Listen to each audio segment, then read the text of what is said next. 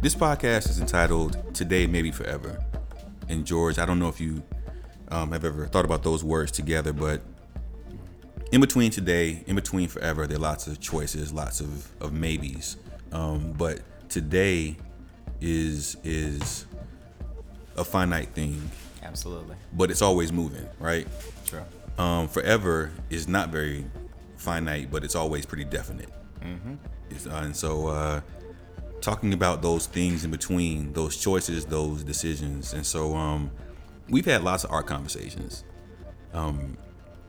And I think that I always walk away from those conversations feeling like, man, like I just want to hear more about George in this perspective, because I feel like what you're doing is, I won't say revolutionary, but I feel like it's important and it's needed.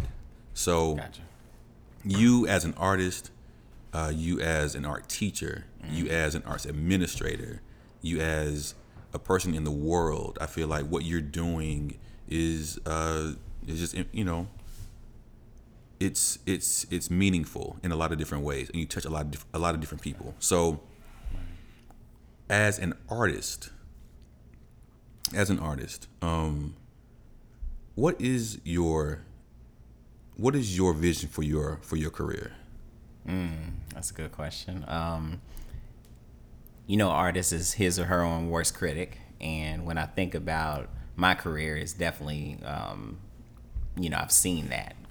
Basically, throughout my 12, 13 years of teaching, I've realized that I can only fit in as much time as I have throughout the day, teaching from 8 to 4 to actually fit in my artwork. But I basically want to get to a point where I don't feel like teaching is a sacrifice anymore.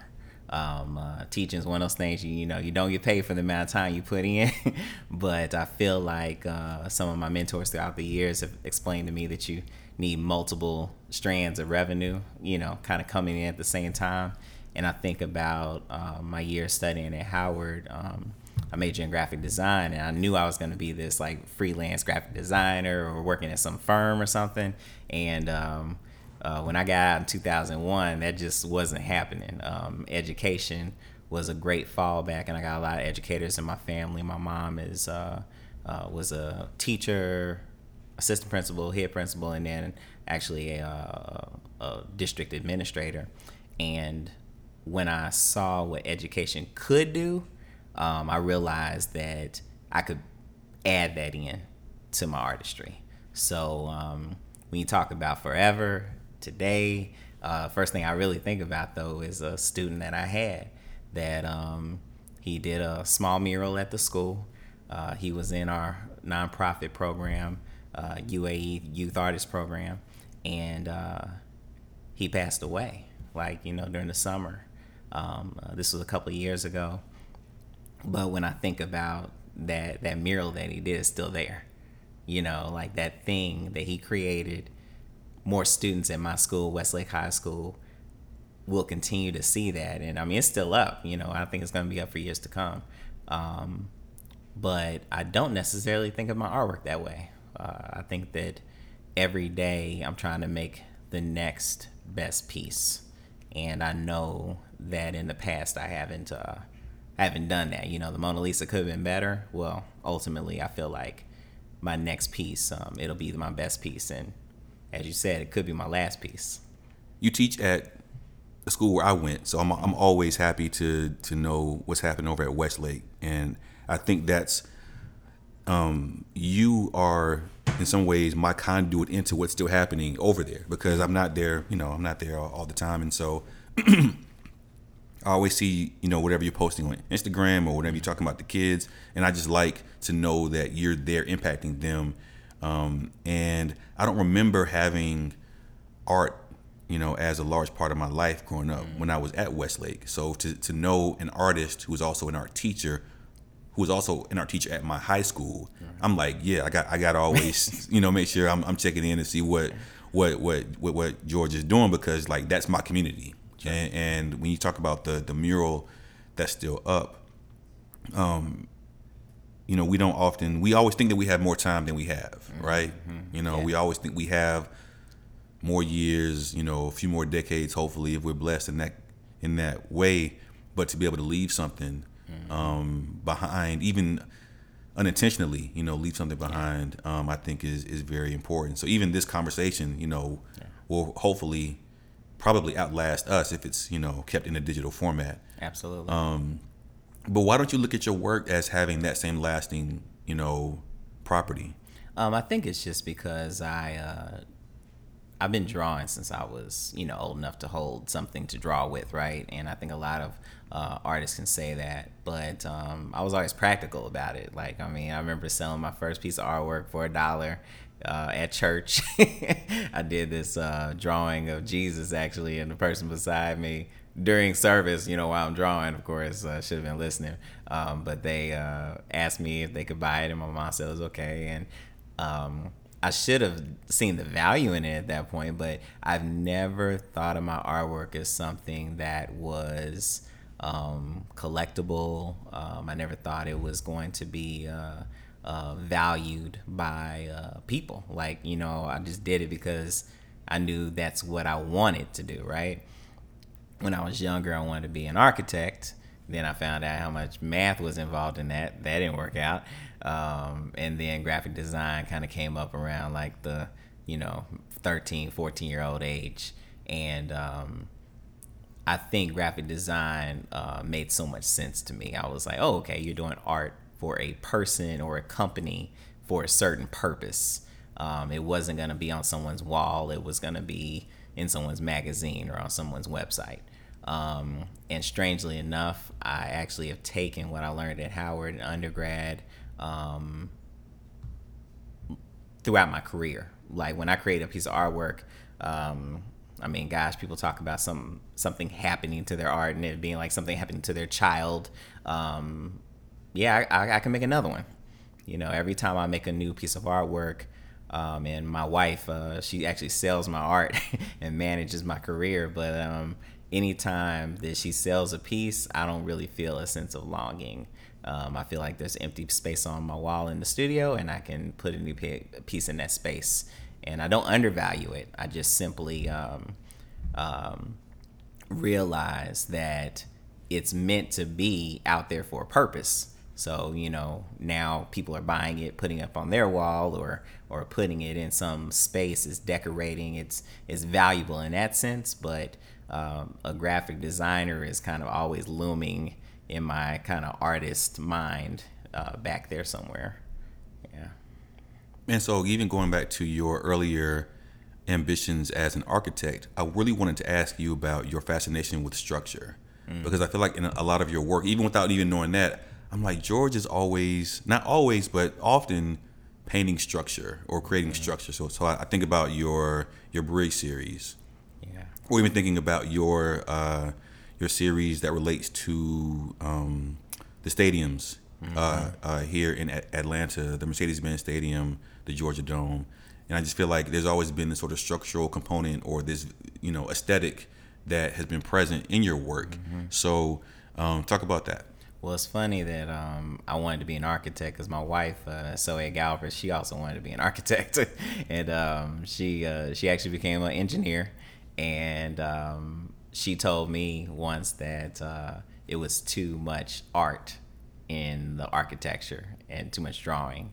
And, we kind of balanced each other out with that, basically. I feel like it's kind of where we meet with artwork, right? But nonetheless, the thing about structures is that there's shapes and there's forms and there's color.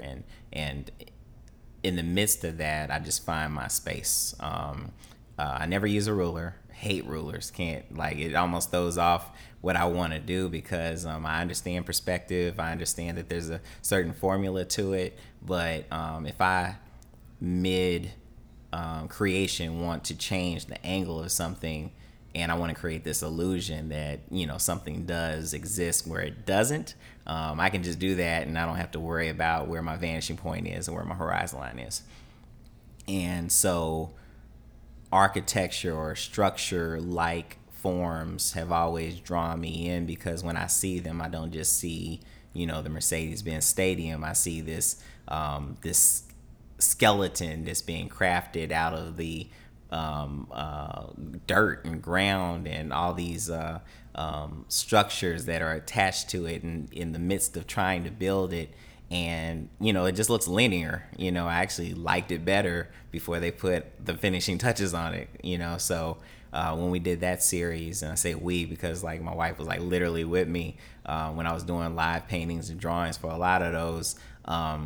We would literally be out there at 8-9 o'clock in the morning. Maybe there was about to be a game and a bunch of folks were tailgating, but that process and that experience of seeing the evolution of it and kind of documenting that was the fun part. And what I will admit is that's the obligation of the artist. We always talk about how artists are supposed to document what's going on.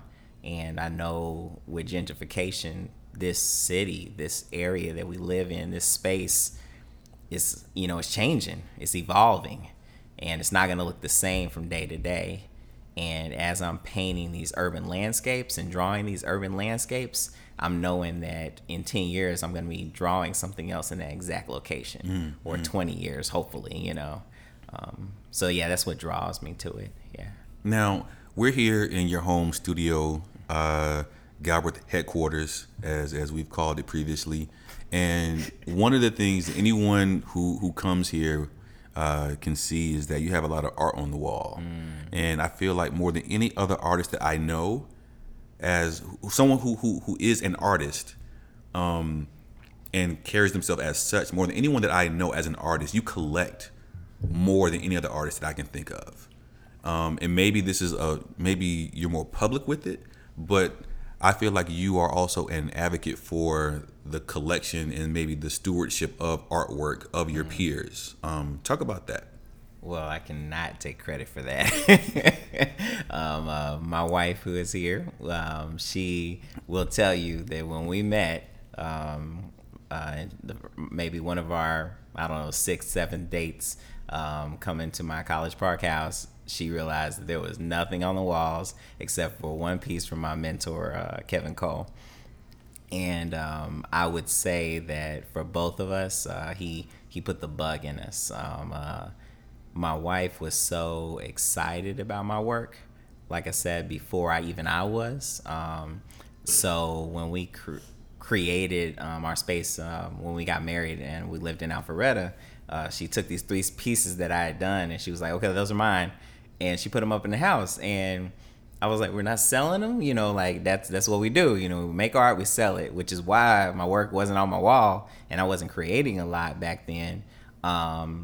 This is, I guess, like 2000 and maybe 12 or so. Okay. So nonetheless, the Alpharetta house started getting full of these pieces that she said we couldn't sell. They're part of our collection. And there was maybe only 4 or 5 pieces. And when we moved to Castleberry Hill, it was a very intentional thing. We said we wanted to live in this arts district. We wanted to have a certain type of house. We had just got married. We wanted to kind of merge those 2 lives, but I had no idea what her vision was for the amount of artwork we were going to have in our space. And when we did finally start collecting, it was unbelievable. It's been like a cycle. I think that I actually got to a point where I got addicted to it, and she got addicted to it, and we're collecting local Atlanta African American artists, and it's a great feeling to have this much work at this point, because this has only been 3.5 years of collecting for real. And I think the sky's the limit. Maybe years and years from now we can actually have our collection at Spelman or something. Yeah, well, yeah. Since we've already sort of referenced Esohe a few different times, I think it's great to just sort of slide her into the conversation, literally slide her into the conversation. She was sitting next to you, so let's go ahead and just bring her into this dialogue. Esohe, hi. Hi. Talk about your vision for this collecting, because you are I won't even say you're George's silent partner because I don't think you're anything close to being silent. But I feel like, George mentioned the word balance, and I feel like you all have, you all work at that and keep that really, really strong and at the forefront. So I would love for you to maybe talk about the work that's in Galbreath headquarters.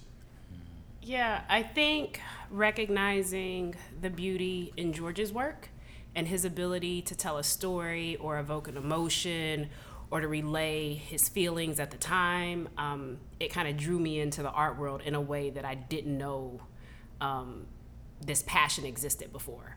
So when we moved into the house, I remember telling him that I didn't care what furniture we had. I didn't care what else was together. I just wanted some work on the walls. And I remember when we first moved in, we had 6 pieces on the wall, and they were the majority of them were his pieces because we didn't have any other artwork, and we had only purchased 1 piece previous to that. And from there, a lot of the conversations were about what we wanted to see in the space, but we would be moved by an artist's artwork. And it was important to me that we continue to support artists and living artists and emerging artists in that way. And so we'd go to shows, we have a lot of Articulate artists on our walls because that's where we would be introduced to their work. But the love for the art is also about making sure we're supporting the ability for them to continue to tell their stories. And we don't have a piece of artwork in our home that we don't genuinely love the artist. I know love is a strong word, but there's not one person who I don't like or don't care for or haven't had some kind of interaction with that there's this story that if you come over and you ask me about the artwork, I want to share it. Yeah. One of my favorite pieces and probably most coveted pieces is from Kaya Ferry, a photographer, and it's a self-portrait. And I remember when we met her at her solo exhibit, it was the first time we had been to a City of Ink solo exhibit show. And we met her there and we thought she was super cool. We saw this piece, and at the time we're hesitant about buying artwork, even before we were really in the neighborhood in Castleberry. And so it was a few months later, I approached her about purchasing the piece, and she said, no, I don't, I'm not selling that piece. And every time I saw her, probably once or twice a year, I'd ask her about that piece. And she said, no, and so George was like, stop asking her because at some point you might offend her by, And she came over one day and she said, I have your piece. And it was a gift. I mean, she was letting go of, she said, I think I've held on to it long enough. And that's probably my favorite piece, just because it represents the beauty of the artist. But anytime that we've seen something that we've appreciated, sometimes it's just kind of been this feeling. We went to Maya's first show and his first solo show at Notch 8. And I remember before we went, we said these would be the 2 pieces we want. If he recreates a portrait of Basquiat or he does a self-portrait. And that would be the only thing we would buy if we went and we saw something. And we walked in and probably 60% of the show was sold. Maybe even 70% of the show was already sold when we walked in. And there was this self-portrait. And I said, George, there it is. Yeah. And George was like, I didn't even see it. But, you were immediately drawn to it. It was like, we got to get that. And my mom had traveled in and she was waiting on us to pick her up. But it was so important to get what we already knew that we wanted to have. But to continue to support those artists and for them to be a part of our home, like to wake up in a home like this is a bit of a dream and not something I envision being a part of. George does a great job in curating the space. I can take no credit for hanging anything or imagining where it'll be or what it looks like. That's 100% George. But I always joke that his wife does a really good job of spending money. Yeah. But every experience in purchasing a piece has been like what you mentioned. Yeah. We've got a story for the 2 Shaniqua Gay pieces we have. The Fahamu Peku that we have, the Jamal Barber, Ely Mays, Artemis Jenkins, Aaron Henderson, Paper Frank, Chrissy every Scribbles, name dropping. Every man was yeah, like all of those were experiences, and yeah, it's been great. I mean, you've named some really, I think, pivotal artists in Atlanta right now, and I do believe that the Galbreath collection will be on display somewhere, because you're capturing all of this great work by these amazing artists, and I love the stories that you tell. And I have to tell a story off the air. I've known Kaya since before she had tattoos. Wow. Yeah. Stop it. Yeah. That's amazing. Yeah. That's a story. That is a story.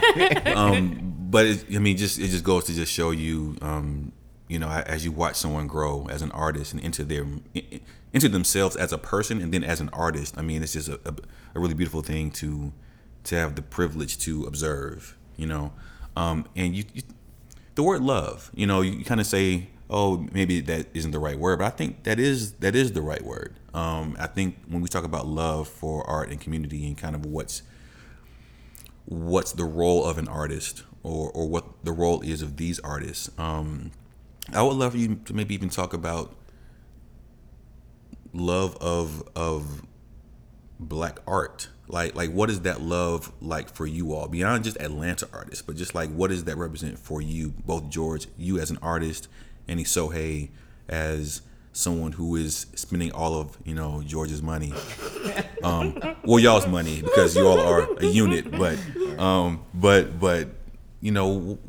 what is that love? How do you articulate that love? I think it's with the cycle.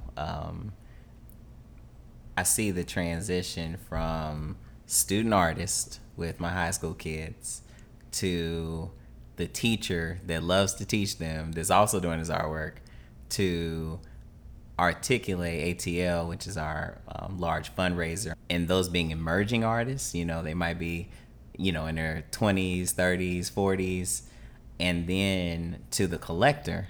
And there's this cycle of like artistry and the love or appreciation that goes into that artistry. The one thing that we all have in common, like every single age group of people that either have a passion for art or people that have a talent for it, and we all can kind of meet on that level.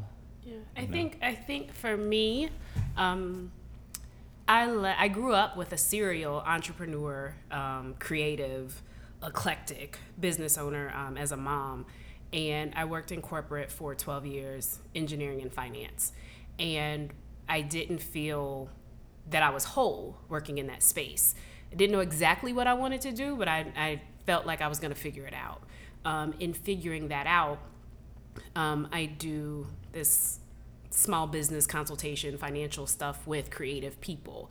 And I love it. I love working with creatives. But this appreciation that I have for small Black business owners is part of this Black art collection thing that we have. And so they are these individual businesses making a way, using their talents, without having some corporate entity or someone else bearing down on what their vision and their work looks like.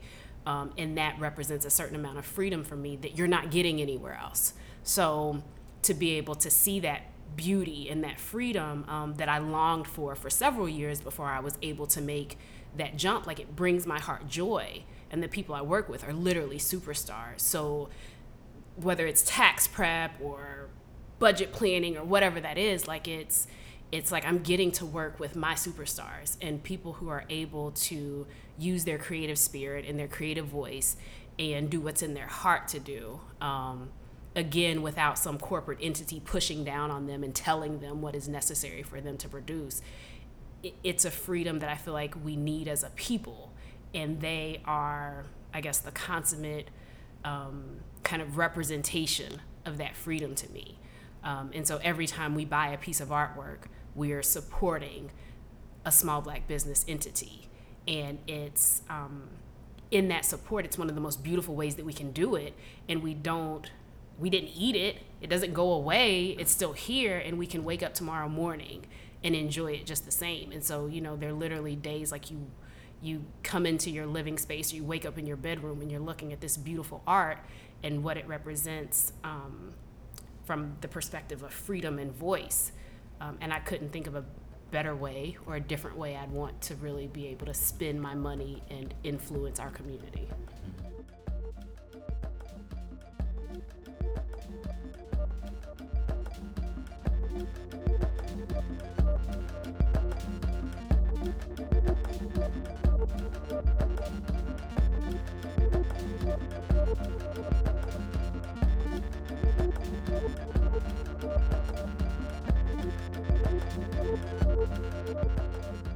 Speaking of freedom, in the physical sense, or exploring open spaces, you all recently hit the road, road tripping, for the purposes of art and creation and, exploration, I would say. Talk about your recent road trip, and what that was like for you.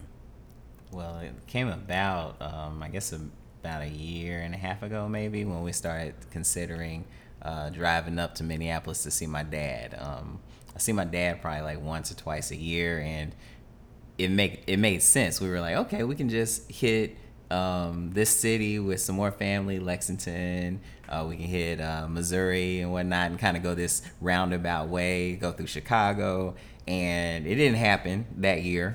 We took a flight that year, but it made so much sense to go on this journey, because I think about it's kind of a different story. Like, I did this piece of artwork for my dad. There was like a bridge, and I've been working on the bridge series, and it was so symbolic. And I was like, man, like I'm connecting with my dad through my artwork, a guy or a person that I don't see very much, and we're a little distant, but the bridge was symbolic of that. Well, the trip, when we finally took it this year, was very, very symbolic. Yeah. It was I remember we talked about it last year, and it didn't come to be, and we kind of talked about it again this year. But as he's been doing these urban landscapes, and he's had commissions from old high school friends, like, hey, I had this house I grew up in Alabama. I'd love to see kind of what that looks like to you. My favorite bridge in Cincinnati, like, we drive across it and it makes this humming sound. It's called the suspension bridge, but I always, it was the bridge that buzzed as you rode across it. So you kind of rolled down the windows a little bit so you could hear the buzz. And I have a couple of young cousins who come and visit us in the summer. And Man said, oh, that's the humming bridge. Like, he looked at it, immediately recognized it. It's the same architecture as the Brooklyn Bridge, but for him, being from Cincinnati, he immediately knew what it was. He's looked at Kevin's work and talked about, oh, those look like ties. And he's like 8. And so for us to be able to kind of travel to these places that that we grew up in, that kind of formed who we are as people, and for me, Lexington, there's a lot of pain that's there. And so to see certain places created through George's vision and with his beauty, like, it was really important, and it was quite therapeutic. But to go to Lexington, where I grew up, and then to go through Cincinnati, and to end up in Missouri, and then, to go to Fulton, Missouri, where his mom is from. I mean, it was just, I didn't know how great the experience could be, but we take road trips and we might go to one place and George is like, get a picture of that. And so I'm sitting there with my cell phone grabbing pictures, but this time, we had the good camera and we captured these pictures, and we're making these trips and we're outlining things, and we didn't get to spend time with family like we typically would have. We didn't do the family kind of thing, but it was familial in that you captured these moments and you captured these places, and you almost saw your city or your hometown through a fresh set of eyes that you hadn't seen before. What do you think we aren't seeing about some of these places? So I asked that, you kind of mentioned there's a lot of pain in Lexington. What are folks in Atlanta, or maybe even other spaces where they may hear this conversation? What is not being seen about some of these cities that have been around for a long time, but maybe aren't always on our radar until a bad thing happens? I think about one of our recent additions to our collection, Artemis Jenkins, and he's a photographer, videographer, visual artist here in Atlanta, and the way that he captures the beauty of this city it's unreal to me. So it's something that you might drive past and not see it, and it takes someone else to capture the beauty in it. In the same way, when I think about Lexington, somewhat segregated, a lot of I won't call it as much racial divide as economic divide, which of course has huge racial undertones. But in driving back through and looking at it with a fresh set of eyes and being able to release the pain and seeing the beauty through an artist's eyes. It's difficult to see that when everything is clouded with so much pain. So if there's a certain amount of despair, if there's a certain amount of poverty, if there's a certain amount of strife, if there's racism that you experience, if there's teachers telling you what you can't be, if they're your peers who are making fun of you, if there's a struggle because you don't have transportation or remembrances of being evicted from your home, those struggles are at the forefront and not necessarily the beauty of the place that you grew up in. But when you're able to go back, and again, through an artist's eyes, you're able to see the beauty that exists in the way that they render all of the beauty that was around you. Sometimes church sermon this weekend on Sunday was about not concentrating too heavily on what you don't have, but on what you do have, on what you've made it through. And through the beauty of George's artistry, I know that part of it exists because of my love for him, but I also believe there's an infinite amount of talent there that also allows me to see beauty that I haven't seen before. It allowed me to see what was there and what was beautiful about the space versus running away from some of the darker places that may have been a part of my childhood or my upbringing. And I think in a lot of our cities and a lot of those places, it's very layered, but if we're able to remove pieces of that pain and look at what is there and the beauty that does exist, whether through the eyes of an artist or just through your own fresh set of lenses, it's what I was able to see in Lexington, in Cincinnati, and I assume what you were able to see in Fulton and Columbia. Well, when we went to Cincinnati, one of the locations we were illustrating in, we kind of did a watercolor and ink.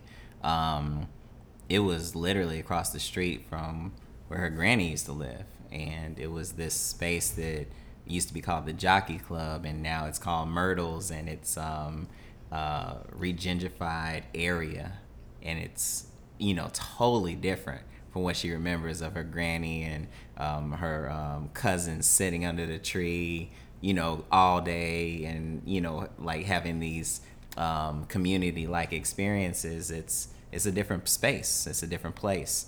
And one of the things that I noticed kind of while we were on the trip is something I realized while we were doing the bridge series. I think about the Edmund Pettus Bridge, one of the bridges that I painted, and how much negative history is there, but now also how much positive history is there because of that, with various different marches and whatnot.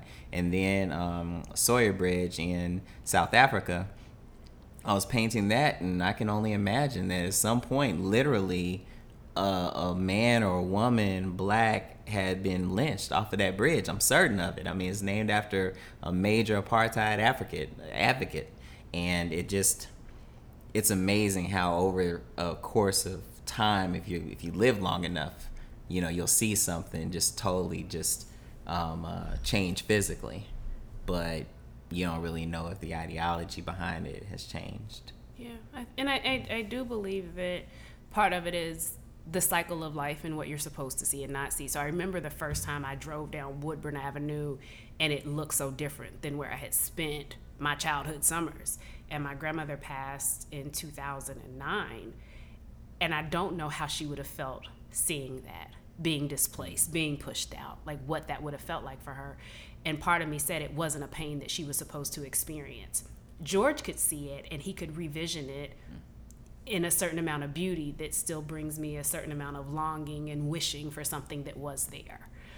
So I think it's wonderful to kind of capture, and you spoke to it earlier, 10, 20 years from now, it might be different again, but you captured that moment in time, and I feel like that's why the artistry is so important. Now, George, as an artist, and I think that anyone who's listening can see the way in which you all, I think, approach life together, but when it comes to your work, how have you created space for Esohe to be that partner for you in your work? More importantly, how has she created space? I remember a time when I wasn't creating. I remember after graduate school and undergrad, I was just exhausted. I was working all the time. It was when I first started teaching, and Even during the summers, I work, just try to balance out that salary. But once we started dating, I kind of started feeling my muse come back, and I just thought it was my muse. And then when we got married, I moved to Alpharetta. I had my own kind of guest room, and that was my studio space, because it's very important for artists to have their own space to create in. And she would come in and check on me, and then slowly she would come in and just hang out. And then before I knew it, a space that I once thought was intimate with me, like literally, like I had to be there alone. I had to be in my chi, in my mode. It encompassed her, and she became a part of it. And then I looked up one day and I couldn't create without her around, and it blew my mind. But now I think through another evolution where she's out of town and I'm creating in our studio space or whatever. I feel like I just sense her presence, because I know she'd rather be right there with me while I'm creating. And sometimes when I'm creating with the students, I think about that as well. It's a very interesting thing, but yeah, we almost I always say we, because we create work together. Mm-hmm. Yeah, I run ideas by her all the time, and she makes sure that I'm discussing it properly for artist talks and things of that nature. So yeah, that's kind of interesting. Esohe. It blows my mind, and I appreciate him allowing me to be a part of the space. I know that it doesn't have to be that way,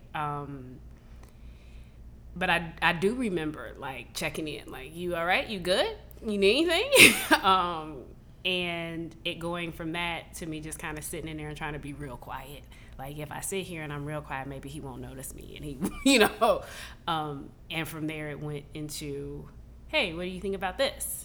And now it's to the point where it's like, hey, George, what do you think about this? Or I think you should do this. Or have you thought about this? Or their ideas. And it feels great to be a part of the process. I mean, there's so much that I've learned in the past, I guess, 5-6 years. We got married in 2011, and he started creating in our house in 2012. And I can remember that transition, but I thought there was so much talent and so much that was there that wasn't being put out. And it seemed like a shame, it seemed like a travesty. You have this talent and this voice that's not being shared with everybody. I want everybody to see it. I want everybody to experience it. Let's go. And it wasn't something that I spoke to a lot, but when it started to build inside of him, and it was something that he wanted to let out, and he wanted to share, it was probably one of the best moments, because I saw this transition.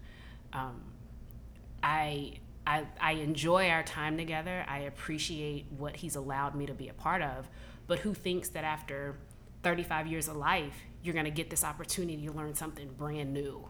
And so between the kids and working with the kids, and he spoke to one of his students who suddenly passed away it was last year, and I cried some more, but I thank God that I had the experience to even know that child, because in my line of work and whatever I've been doing before, I wouldn't have been a part of that, and I wouldn't have necessarily had that connection with such a beautiful soul. The AP Art exam scores came through the other day, and we had a couple of 5s. Actually, I think we had 3 5s and 3 4s, and to be able to share in that level of excitement from kids who have gone through the program. And one kid posted he had 2 5s on 2 different portfolios, and to look forward to what he shares with the world. I wouldn't have had that without George. We wouldn't have had that without the program. I can't speak to how wonderful that makes me feel that he's allowed me to be a part of his artistry. And his artistry doesn't stop with what you see on the wall. It goes so far beyond that. And the kids love him, and they should. And what he's able to bring out of them is beautiful, and what he's able to do. And so there's so much that goes on that he's simply allowed me to be a part of that. I have the desire to continue to make him proud and work really hard so that he doesn't replace me, right? I like my job. I want to keep my job. I want to keep my role.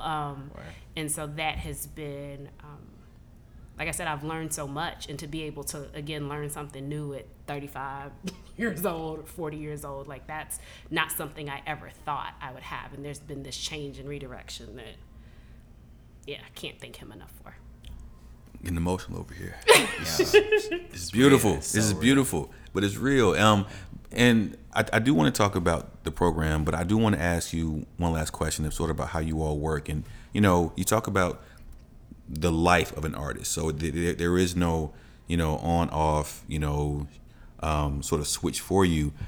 How do you all, at least in how you all approach life, how do you balance out those times when you are being creative, like actively creative, and times when you're not, and times when like just managing yourselves in your roles in the work and in life? How do you all like work out that balance? I think that goes back to Kevin. So Kevin Cole is this very, very well known, successful artist, and he just retired this year, but he was able to be a high school teacher, or actually middle school when he first started, for 30 years, but was able to do these large commissions for Coca-Cola, like for Michael Jordan to purchase his work. I mean, like, he didn't have to be a teacher, right? And he did not seemingly sleep. Like, this man would wake up in the morning after being up until 2-3 o'clock in the morning creating artwork, go to school, teach like all day, and then he would go back to the studio and start painting or creating again. And I think through seeing him do that, both of us, he allowed us kind of into his space. We realized that our creating could happen in the midst of our life. And there is so much that happens in terms of like our understanding of art and what we're planning, like on our couch with a glass of wine, and it's just this like ongoing kind of cycle that we've created that kind of allows us to do that.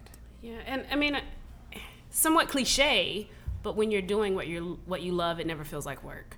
And so we're constantly working, and our parents are the ones who speak to it the most, like, rest, take some time, but we love it. And so it doesn't feel like work. I mean, it feels like we're living, and it feels like we're living our best lives. Like, it's not, there's no compromise in, turning the creativity off. There's no need for turning it off because it happens and it feels good.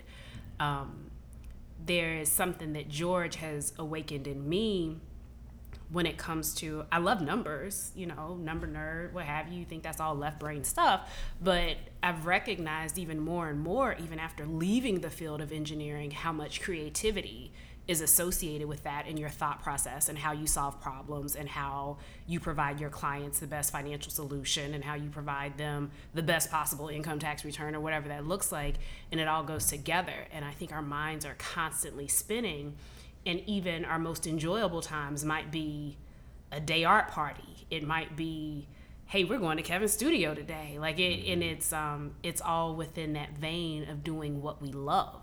And so there has not been a whole lot of need to separate. Now, I will say I didn't feel like this year we had a vacation because it didn't include a beach. And so if it doesn't include a beach, you had a trip, right? So we had a trip, but the trip was cool. On the trip, we stayed at nice hotels and we ate good food and we created artwork and people bought artwork. And it was like, you know what? This is okay. And I had, my piece in that. And, there's a fulfillment that makes it never feel as though there is the need for some kind of balance, because the balance is already there because you're simply loving life even through your work. Yeah, so any like younger artist that's out there that's listening, figure out a way for every aspect of what you do to be arts related.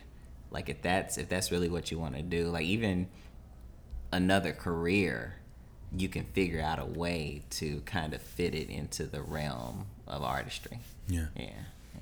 Now let's talk about the nonprofit, and as well as Articulate. I don't think we really dwelled on that enough, but I do want to pivot and talk about the organization and really what again, I mean, we at the outset, I said you do a lot, and you're active in this space in a variety of ways. So talk about forming an organization, creating programming for these kids, and what the vision was, and what your mission is for that. So George, we talk about work. And one of the things that George recognized as he was grading AP portfolios, and one of the things he recognized as he was judging portfolios for the governor's honors program and things of that sort, was that there was a certain amount of deficiency in the work that was presented from kids from the south side of Atlanta. And it wasn't a deficiency of talent. That wasn't it. And we felt like it was a deficiency of breadth of perspective and depth. And so we started talking. And ultimately, we thought that maybe they're just not getting these outside of the classroom experiences. And so we know there are a certain number of boxes that need to be checked inside the classroom. What happens outside the classroom? Are they attending summer art camps? Are they getting to the galleries? Are they traveling above 20? I have grown friends who don't travel above 20 with driver's licenses and cars. So what happens when you have a 14, 15, 16-year-old who everything they experience art related is relegated to the classroom and even the internet, but they're not real life tactical touch, I can reach out and make this happen experiences. And so that's where the idea for UAE Youth Artist Program was born. And it's essentially about decreasing the exposure gap and allowing the children to have experiences outside of the classroom that add to their depth and breadth. So the talent is there. The talent's always been there. The teachers do an excellent job in making sure that that talent is developed, but it's more from a technical aspect. So when it comes to living in life and making sure the kids get to the High Museum, or they get to the Spelman Art Museum, or they get to Zuccotti Gallery, or they have an exhibit at Zuccotti Gallery, or they walk the streets of Castleberry Hill and realize there are all these other avenues, or we have someone from Turner who comes and talks to them about the development of films and movies and animation and how this all happens and how this goes together. And there are light bulbs that go off, and you can see it with the kids. Like, you don't have to take this path of a starving artist that someone may have laid out for you. Like, there are other ways that you can do this, and your talent definitely speaks to that need, and it's something and a role that you can fill. So I think the program, I have to give all that credit to George for recognizing a need and a void and saying, how can we fill this? And so currently it's 12 to 15 kids a year, and we provide them with 8 art experiences outside of the classroom. We have supplies that are matched with what we purchase, and so their ability to even use high-end art supplies. We took kids to Sam Flack's art supply store, and they had never been there. Their parents didn't know it existed. And these are some of the most talented kids on the south side of Atlanta who didn't know that we have a Sam Flack's right in Midtown, right on the MARTA line. You know, they don't have to go too far to experience it. So making sure that they know this and they experience it, and they're able to create their artwork not from a place of deficiency, not based on boxes that need to be checked based on Georgia education standards, which, you know, no opinion is being shared about the standards, but we know that there's something else that's needed to give them that voice and experience that allows them to be those that document our history and our story in the current times through their artistic voice. And because supplies cost money, especially high-end supplies, Indeed, like Prismacolor markers and Micron pens, we have an event fundraiser called Articulate ATL. That's on July 22nd at Mason Fine Art, and it is from 7 to 11 p.m. We have about 33 artists that have done an excellent job at creating a body of work throughout the year to display at the show. And people come out and have a good time. They have a great time. Yeah. And while at the same time raising funds for a really, really good thing. And I think the Articulate has become somewhat twofold. It could be a nonprofit all within itself. The desire to provide a venue and a platform for emerging artists in the city to showcase their work in a clean space where art is at the forefront, And I'm not critiquing anyone who does it differently. So I think it's great however we get it out there, right? You get the art out to the masses and you make it something that is accessible to the masses. And so having these emerging artists who may not have the ability to be inside of a Mason immediately, but you're giving them 10, 12 feet of uninterrupted space to showcase their work. And so they're like 30 mini exhibits within this larger exhibit. And to have people purchase artwork, last year the artist sold over $20,000 worth of work. It was the most that we had ever sold. And the artists keep 100% of their proceeds. And so it's a collective kind of thing, their investment, their time, their artistry. And it's beautiful for us to all be able to consume their artwork visually, but it's also important to make sure that we support that artistry in a monetary form so that they can continue to produce and so that they're encouraged to produce and motivated to produce. And I think that's part of what Articulate does. So on one side, we have this awesome fundraiser for an amazing nonprofit, but on the other side, we are supporting the city's emerging artists in a way that's not necessarily, it's not out there at a large degree to this point.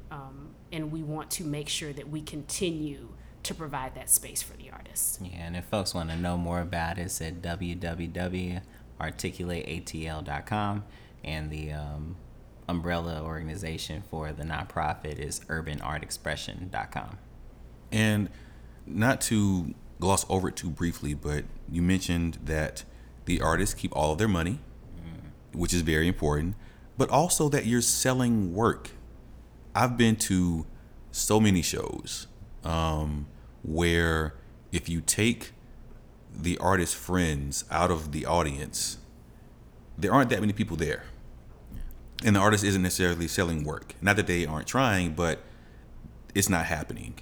So I think that you all should be commended for creating a platform where artists are selling work, but also you're finding a way to do both. You're having support for these working artists who are involved in this moment, but then you're also using those funds to then support these pre-emerging artists, these these students to get to that point. And I think that it's a win-win for everybody. Like the artists who are there win, the students win, the folks who come and have a good time, they win. So I'm going to coin a phrase.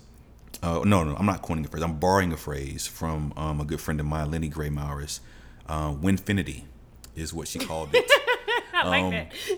When you have all these different wins happening at the same time. So Winfinity is happening in regards to Articulate ATL and UAE. So I just want to make sure that was properly, amplified. Thank you.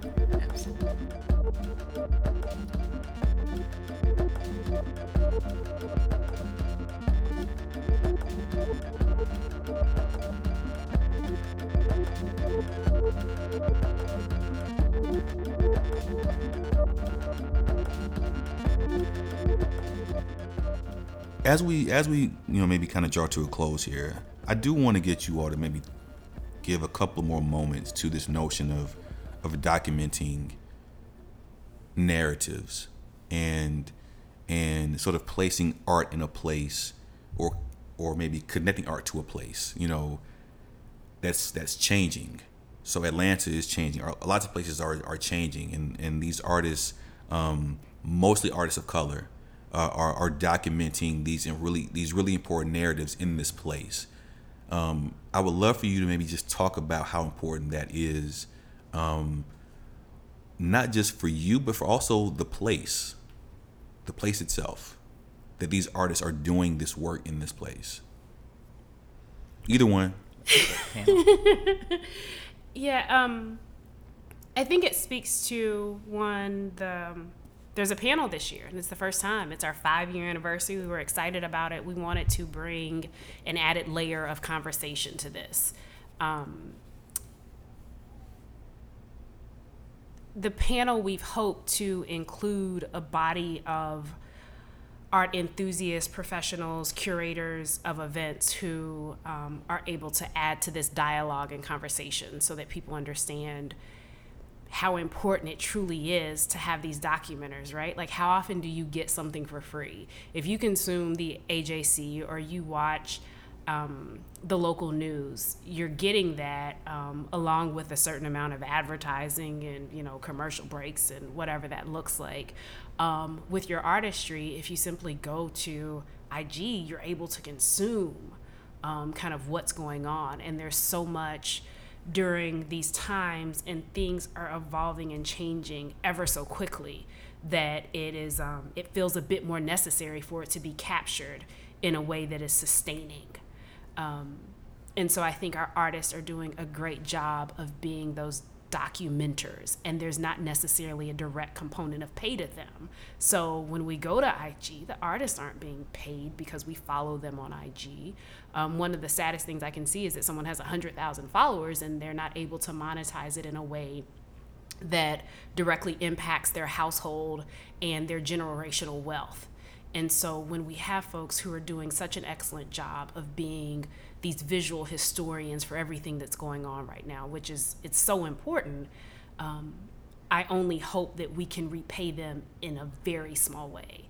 And if in that very small way is purchasing a print, is sharing their show with others, is purchasing a piece of artwork, is having a piece of their artwork in your home that you're able to speak to and provide a story so that others may be encouraged to buy another piece of artwork, or you're sharing it with a younger generation who may be encouraged to continue producing their artwork because they know that it's important, and it's important to us, and it's important to those that come after us, and it's important to those who came before us. My grandmother, who was one of the very most important people in my life and one of my most favorite people I've ever had the pleasure of having a connection with, she was never able to meet George, but I knew that she would have loved him. Like, I knew that. And I remember it was the same year that she had passed. On her birthday that year, I cried and I cried, and my sister said, "What's wrong?" And I said, "She'll never have the opportunity to meet George." But somewhere in that, I know that what he has produced since then, she would have been so proud of, and it would have been a part of a story that she was able to tell over and over again. And whether he paints the Edmund Pettus Bridge or he paints the current corner of Myrtle and Woodburn where we spent so many of those summers, there's something that's special about that. And we need artists to do it. There's no one else who can do it for us. So I hope and pray that we continue to support and celebrate those who are being these historians that are working pro bono. And the only way that we can do that is through making sure that we aid in whatever way we can in helping them to monetize their creations and their work. Absolutely. George, Esohe, thank you both for inviting me into Galbreath HQ once again. And really, I mean, just to be honest, I mean, just really getting a better perspective of sort of how you all move in the world. Because I think we see each other and we talk, but really sometimes really maybe pressing the pause button and just like stopping to like really connect. And I think that's very important. I'm glad that you all were able to articulate, pun intended, just where you all stand in the world. I think it's really important. Thank you both. Thank you. Thank you. Appreciate it.